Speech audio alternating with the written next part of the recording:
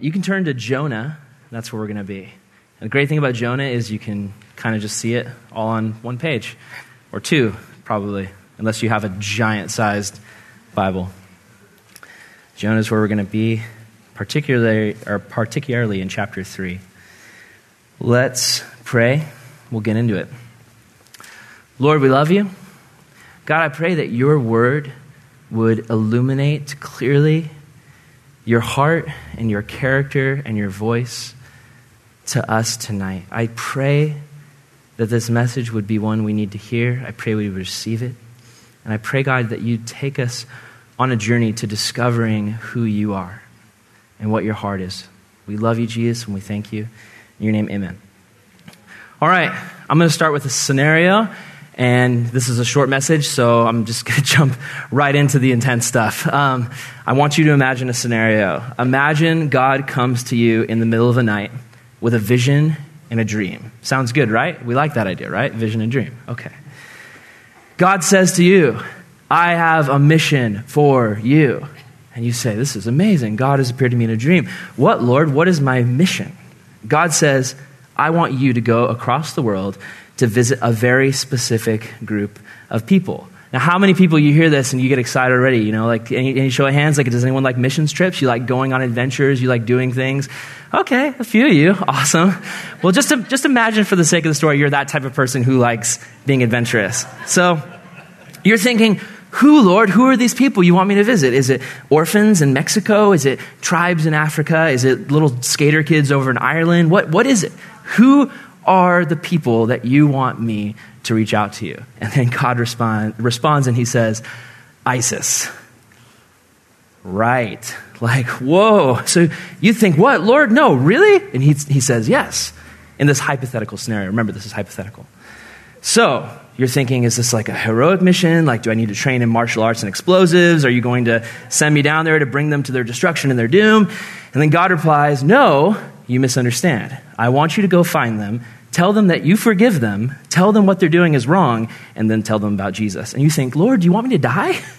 Is that your plan for me? And God says, no, I want you to love your enemies like I do. Now, this is a purely hypothetical situation, but it seems insane to us. I mean, it seems insane to me. Because everything we know about the world tells us that family and friends are for loving. Strangers, we know we're supposed to love them, but they're mostly to be avoided or to, put up with. And then enemies are for hating and destroying. And, don't believe me? Well, think about, every movie ever. In Star Wars, is there ever a scene where Luke Skywalker hugs a stormtrooper? No. It's like, we got to blow up the Death Star. We got to destroy them all. Video games, like in any video game, there's never a love button. There's a jump on your enemy's head button, but there's never like a show kindness to your enemy button. In books, Lord of the Rings. Anyone? Any fans? Lord of the Rings? Yeah? So it's, the whole movie is about taking a ring into a volcano and dropping it so the enemy explodes, very much like Star Wars. So the Bible is also very much a story about good versus evil. It's about good triumphing over evil. And so many times in the Bible, we see God punishing evil rightly and delivering justice to entire groups of people that are rebelling, which is his right to do because he's God and he's just. Because justice is a part of God's character. So think back to my hypothetical situation. God says to you, go to ISIS and preach the gospel to them so that they can be saved. There's just like, even myself saying that, there's this wrestling inside because it's like, that doesn't make sense to us. We think there are some people who deserve a chance to meet God, but there's others who just plain don't. There's some people who are too evil and too wicked to be saved. They don't deserve that chance. God would never ask his followers to do something like that, right? No, wrong. Look at the Bible. Look at Jonah. See, Jonah is an amazing story, but Jonah suffers from what can be called the VeggieTale syndrome, because we have these kid versions. It's kind of like the story of Noah. Like, I was going over Noah with my high school group, and I showed them a picture of like the happy Noah and the boat with the rainbow, and I was like, do you guys remember that like underneath the happy rainbow boat, there's like corpses of everyone on the planet? Like, Jonah's dark. Noah is dark. And so with Jonah, what do we think of? Like, what do we remember the most about Jonah? The The whale, right, absolutely. And that comes from the fun part of the story. The whale is an extremely awesome part of the story. It's this amazing, fantastical miracle that God does. I personally believe it's legit and real. It's not a metaphor. I believe that it's literal. And I think it's one of the most amazing parts in Scripture where God does this big, extravagant thing to get a message across to somebody. So I love that part of the story, but that's not all there is to it. Much more than a story about a big fish, Jonah is also the tale of a God inviting humans to partner with him on his mission to rescue the lost and the pride and bitterness that can get in the way of that mission. So let's look at Jonah chapter 1, verse 1. It says, "Now the word of the Lord came to Jonah, the son of Amittai, saying, 'Arise, go to Nineveh, that great city, and call out against it, for their evil has come up before me.'" Now stop right there. So we've got this opening part. It's so easy to just read past it because we read through Scripture so fast sometimes we don't actually stop to look at the context and figure out what's going on.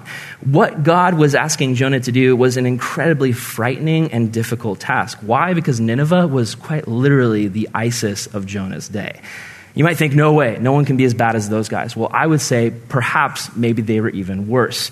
Nineveh was the capital of Assyria at the time, and they had a reputation for violence, war, and debauchery. Listen to what the prophet Nahum had to say about Nineveh. Nahum says, "Woe to the bloody city. It is all full of lies and robbery. Its victim never departs. The noise of a whip and the noise of rattling wheels and galloping horses, of clattering chariots, horsemen charged with bright swords and glittering spear. There is a multitude slain, a great number of bodies, countless corpses. They stumble over the corpses because of the multitude of harlotries, of the seductive harlot, the mistress of sorceries, who sells nations through her harlotries and families through her sorcery." So not exactly a glowing report of Nineveh from the prophet Nahum. The rulers of Nineveh had things to say about themselves. These are actual boasts made by the Assyrian rulers that were found on monuments that exist in museums to this day. So this is what Nineveh has to say about themselves. This is their reputation. This is one, different generals talking. One says, "I cut off the head of my enemies and formed them into pillars." Another says, "We flayed them alive in the city of Arbela, and we spread their skin upon the city wall." One says, "I cut off the limbs of the officers, the royal officers who had rebelled. 3,000 captives I burned with fire. Their corpses I formed into pillars." Another says, "From son to son I cut off their hands and their fingers, and from others I cut off their noses, their ears, and their fingers. Of many I put out their eyes." They're known for beheading their enemies and shoving their heads onto poles lining the walls of their cities. These guys are intense. The final verse of Nahum's book emphasizes the violence of the Assyrians in the form of a rhetorical question. He says, "Who has not felt your endless cruelty?" That's Nahum 3:19.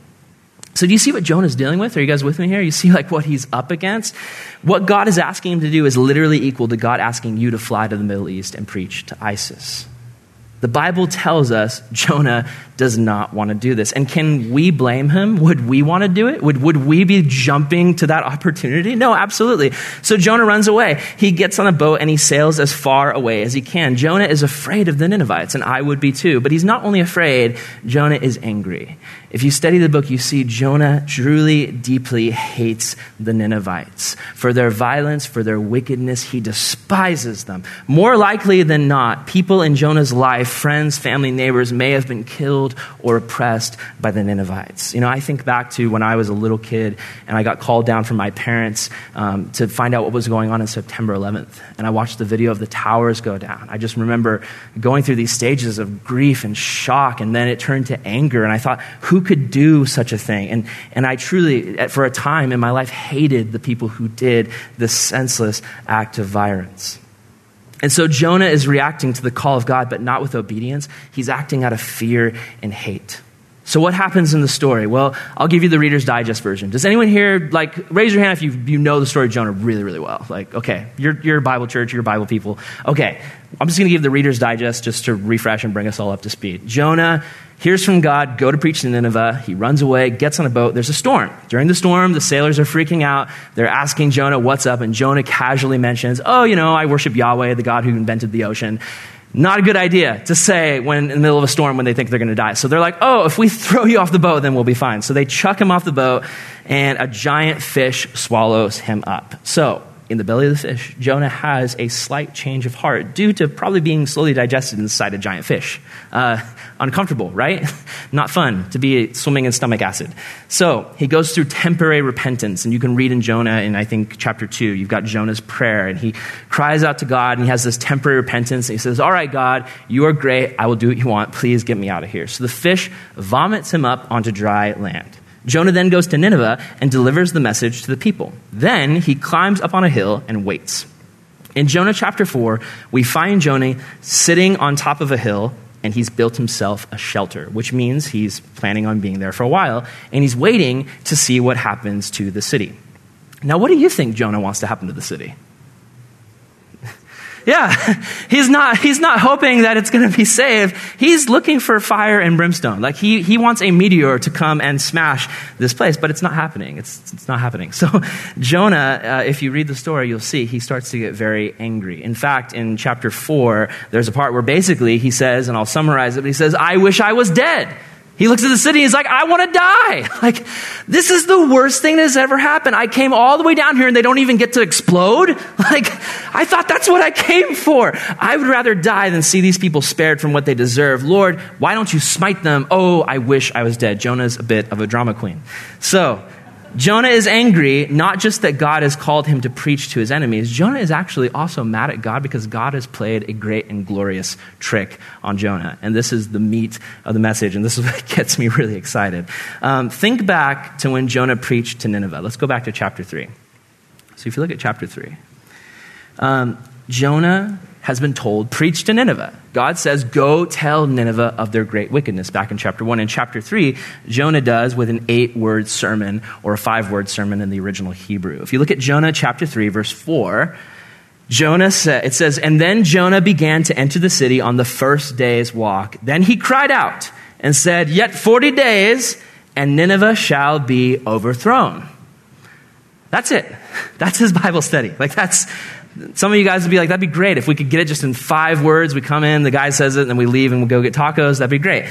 That's what Nineveh gets. It's this 8-word sermon. It's very odd if you think about it, because Jonah is called to preach against the wickedness of the city. And what does he not mention at all? Does he mention the wickedness of the city? No, he does not mention anything about the wickedness of the city. He says nothing about what they're doing wrong. He has this just super vague, hey, 40 days and you will be overthrown. That's what he says. Prophets in the Bible often, when preaching to a city, would tell them why the judgment was coming. Does he do that? No reasons given. And who does he not mention?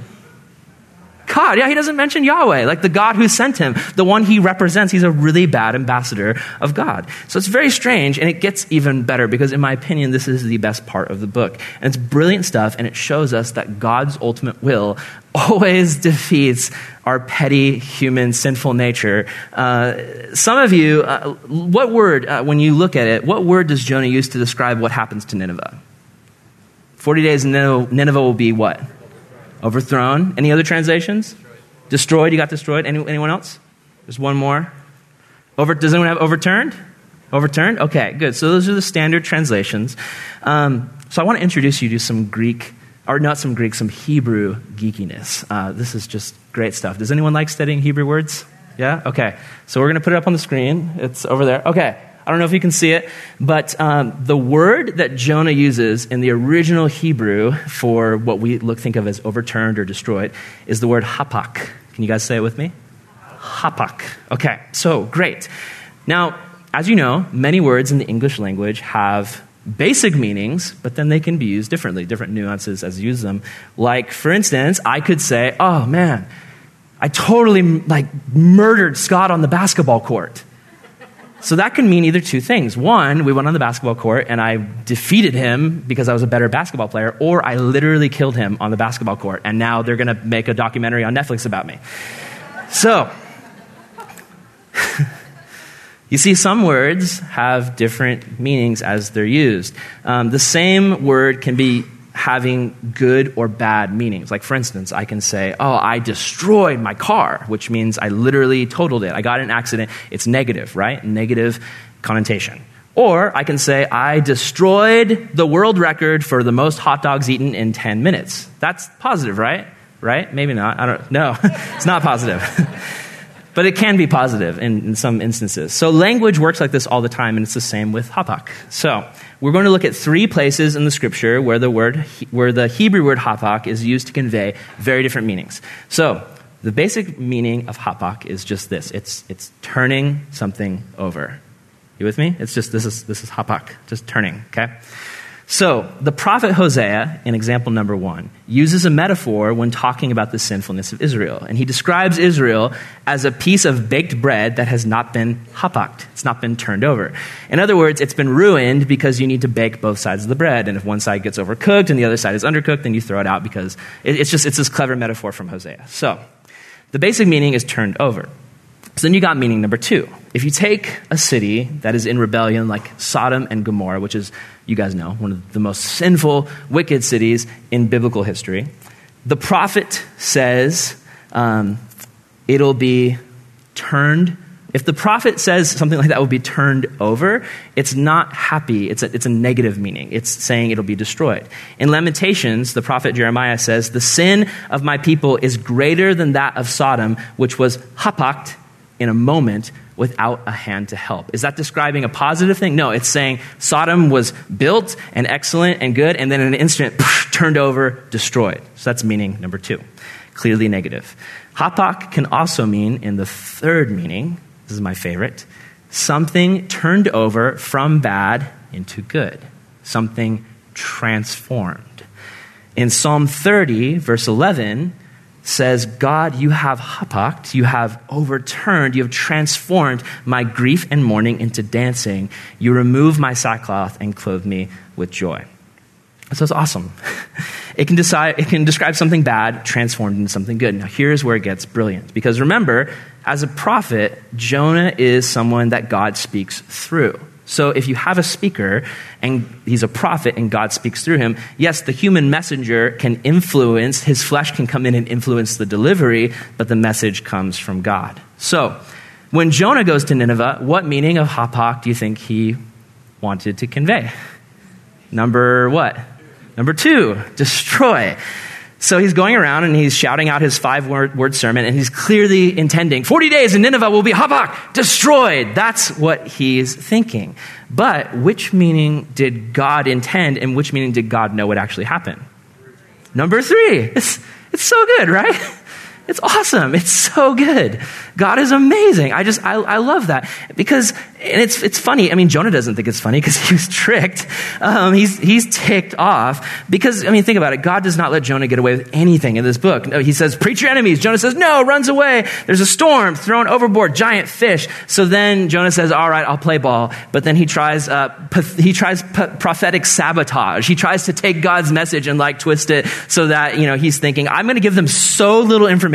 It's going to be so vague that they won't know what to do. They won't repent. And I can sit on a hill and eat my popcorn and watch them be destroyed. And God does not let him get away with it. It's amazing. Jonah tried to use God's words against him, and Yahweh has the last laugh. He uses Jonah's words against him instead of the other way around. So of course Jonah's angry. And God used what Jonah meant for evil to be used for good, which is amazing.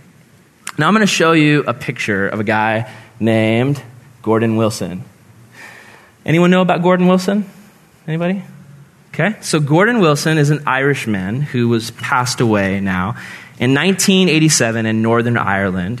Who knows what was going on? Anybody? Northern Ireland, 1987.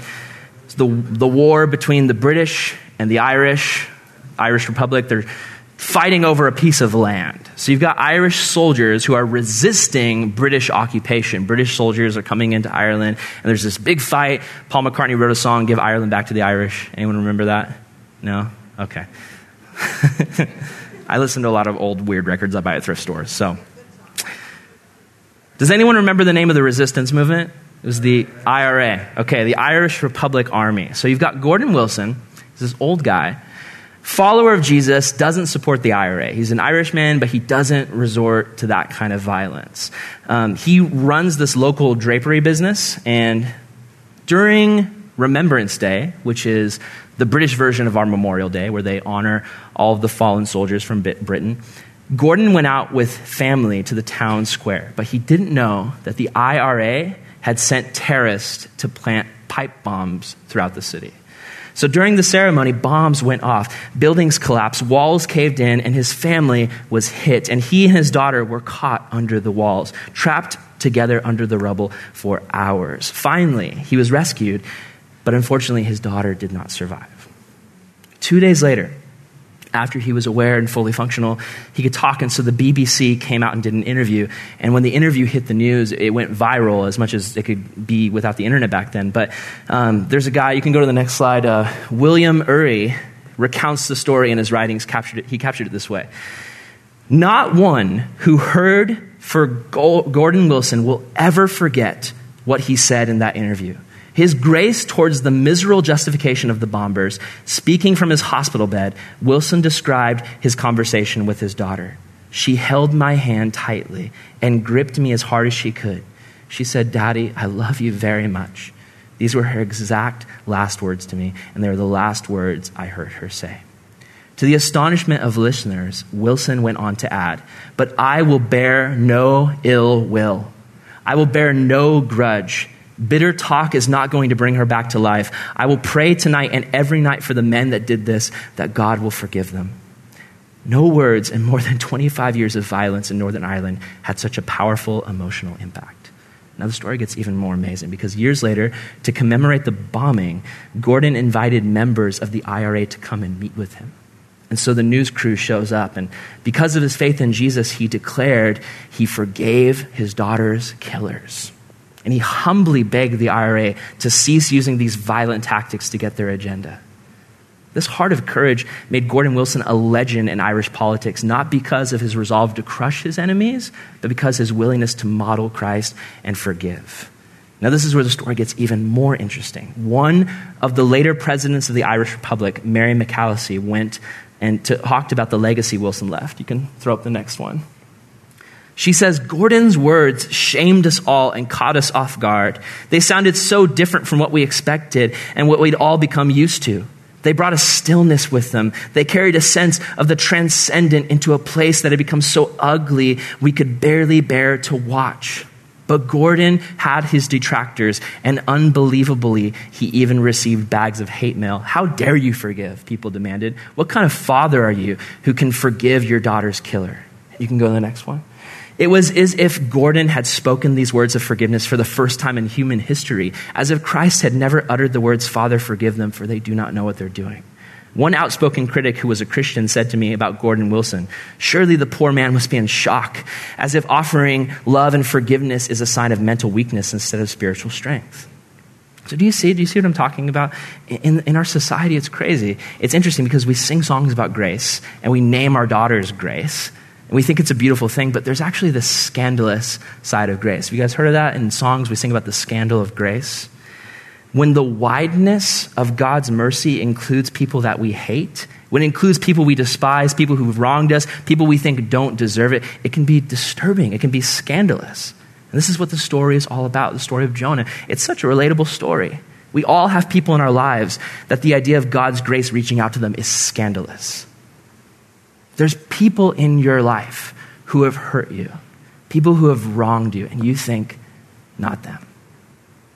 Jesus is not for them. They're too far gone. They would never get saved anyway, and I hate them for what they did. There are enemies, foreign and near, and we look at them and we think we hate them. We don't wish anything good on them. We would not pray for them. It's unthinkable. There are people in our life who cause us pain. People in our schools, people in our work, in our offices. And we hear, "Pray for your enemies, pray for those who persecute you." And our prayers tend to be more like, "Lord, smite them." "Lord, destroy them." "Lord, can you just send down a thunderbolt?" That's what we're praying for, not God, for that girl in the office who just has it out for me. Instead of praying, "Lord, smite her," we need to be praying, "God, change my heart. Make me a better friend to her. Give me patience for her. Help me to reach out." For that neighbor who's just so grumpy and so curmudgeonly and is just mean, we need to be praying, "Lord, even though they annoy me so much, help me to reach out." For that family member who's hurt us and we just want to draw up the drawbridge around our heart and keep them away forever, we need to pray, "God, Reach them. Save them. If possible, use me. What would it be like if we obeyed the words of Jesus, love your enemies and pray for those who persecute you? When was the last time we prayed for an enemy? Because we need to remember, church, we need to remember, no matter if you came in here tonight from off the streets and you've hated God your entire life, or if you were a kid who was a pastor's kid, born into a Christian family, born and raised in the Bible his whole life, without Jesus' sacrifice, we would all be enemies of God. The Bible says we were enemies. We were enemies of God. And it's so hard for us to think of that because we don't think of ourselves as that bad. There's always somebody worse, right? There's always someone to compare to, and I'm not as bad as them. But in God's eyes, we were enemies, destined for destruction and darkness. And Jesus died for us. Jesus died for them. Think of the worst person you can think of. Jesus died for them. And if they don't know Jesus, man, we got to pray. We got to pray that God would bring them into the family. Being a follower of Christ, it's never about safety and security. You can learn that from Jonah. You know, that's what he wants. Safety, security, and the ability to hate from a distance and not love close up. Jesus sends us into the war zone. Whether it's across the seas or whether it's into that war zone in your life, in your family, in your friend zone, in just your work, God sends you in. Not to fight with hate, not to fight out of fear, but to fight with the weapon of love, the only weapon that can disarm people and have them drop their weapons and open up their arms to the gospel. Let's go out this week, this month, this year, and let's love more than we hate. Let's stop praying for God to destroy people, and let's pray for Hapak. Let's pray for him to transform, right? Okay, let's pray. Lord, we love you so much. We thank you.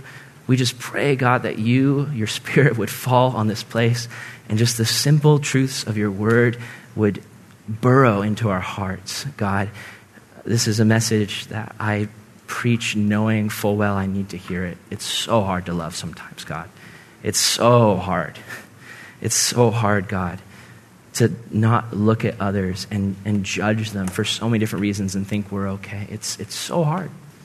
But God, you call us to lay down these weapons and pick up our cross, to pick up love and to fight with that weapon.